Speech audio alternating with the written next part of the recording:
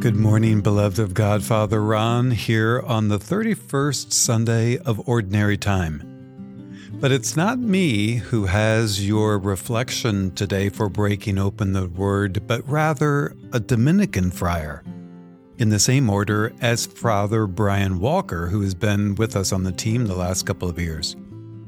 It's the beginning of a collaborative effort of evangelization for our Sundays here at the God Minute with our Dominican brothers around the world. So, along with me and Father Jeff and Father Brian, you will start hearing and seeing others share the scripture on Sundays with us. I'm really looking forward to it. And since the Dominicans, the initials after their names is OP, which stands for Order of Preachers, you know they're going to be good. Better than me, I know that. So we welcome them along with all of you today as we reflect on the Sunday Gospel for breaking open the Word. My name is Father Brendan Curran, Dominican promoter for Justice and Peace for North America, joining you on one of those challenging Sundays in our scriptures, especially against us, religious leaders. So, if some of us have a few titles in front of our names, you might want to be squeamish about the tone of the readings this Sunday. But let's take a look and get a sense of where the heart of the scripture and where Jesus' mission is preaching to us and inviting us to reflect this day. First in the gospel, Jesus is rebuking the scribes and Pharisees in a pretty harsh tone. He said, "Don't act like they do, who are those who don't practice what they preach."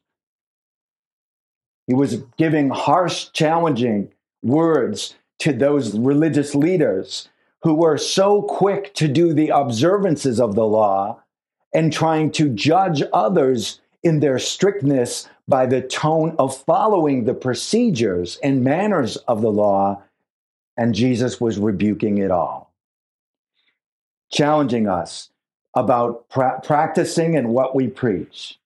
But then he gets into challenging them about the tone of titles. So you have but one teacher and you are all brothers. So do not be called rabbi and call no one else on earth your father. You have but one Father in heaven.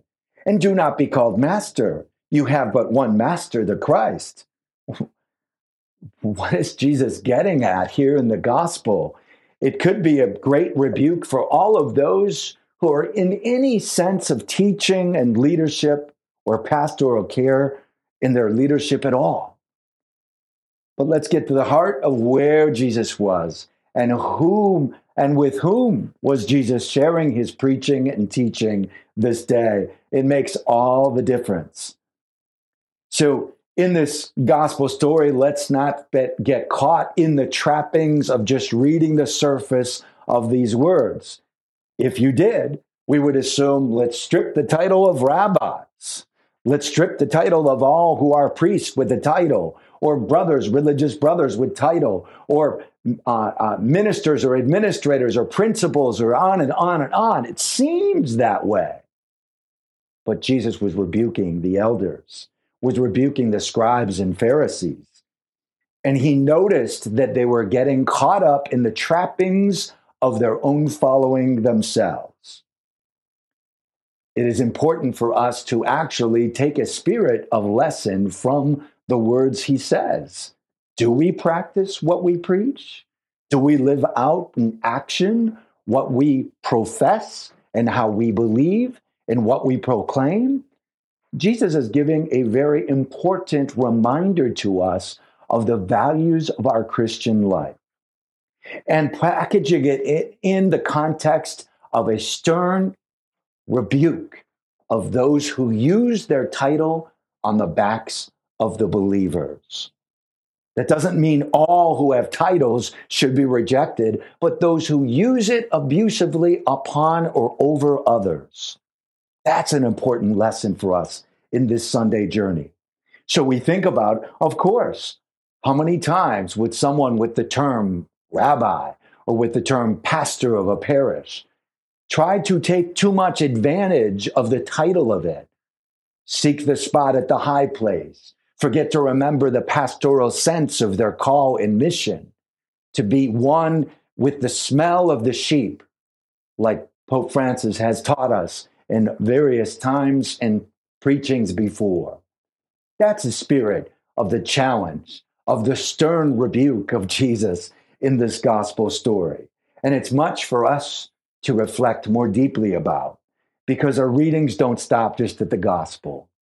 If we go back to the first reading, the story of the experience of the prophet Malachi, there are some cold words that the prophet shares with us. You have turned aside from the way. You have caused many to falter from your instruction. How easy it is for us to get entrapped by the beauty of some poetic ways we preach and forget about, well, if it's all about that, how do people see it? By our example as well. It is another rebuke and a reminder to us of this day, calling us sternly to remember some cold realities of the news of our own church community we cannot overlook or gloss over. How have you turned away or aside from the way?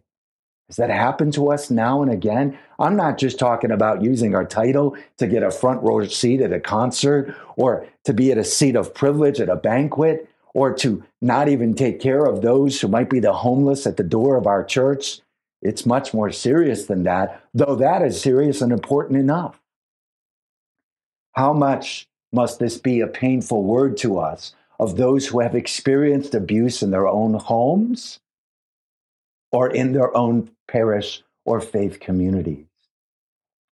Maybe those words of Malachi sting a bitter opening of the sores of some senses or experiences of abuse. And we haven't even gotten into some of that reality that some in our name have lived and made poor, unhealthy, and abusive decisions in our name as church. It's a moment to give pause to us and an opportunity this Sunday, perhaps in the petitions, to name that name of that evil that happens, not just in our church, but in our society. But let's start with church. That's where we happen to gather on Sunday. But now we don't leave the church with sullen hearts and droop down spirit, because we have the beauty of the second reading that serves as bookmarks between these challenging words of Malachi and the gospel of Jesus. You use these words, but don't practice what you preach. This second reading from Paul to the Thessalonians. With such affection for you, we were determined to share with you not only the gospel of God, but our very selves as well. Dearly beloved, had you become to us. He was affirming and celebrating the experiences of leadership among the Thessalonians, of actual inspiration among them. You recall, brothers and sisters, our toil and drudgery? Yes, some of the mystery has been burdensome. Working night and day in order not to burden any of you, we proclaim to you the gospel of God. For this reason, we give thanks to God unceasingly, that in receiving the word of God from hearing us, you receive not just a human word, but the word of God, which is now at work in you who believe. It is not all dull and saddened and harsh words of the gospel or the scriptures we get today, but a call to be inspired and to be sent forth. And that second reading is a beautiful bookmark for us to call and send us forth. And remember, yes, in our own journey, we do fall into the trappings of maybe using the habit or maybe our collar or titles, and forget that we are people of God that others are thirsting to be inspired by and to share in their ministry with. We're reminded here that we have been touched by having received from other models of faith. What a beautiful week to hear that. We have just come through the Day of the Dead and come through from All Saints in celebrating their great modeling and inspiration for us. That's the spirit and the heart of this second reading that can send us forth as the charge for our mission, but also great sign of hope for those who gather with us this Sunday and throughout this week. Yes, in many ways, St. Paul reminds us to look back at another one of those amazing texts at the end of his life, or so our scripture scholars have reminded us.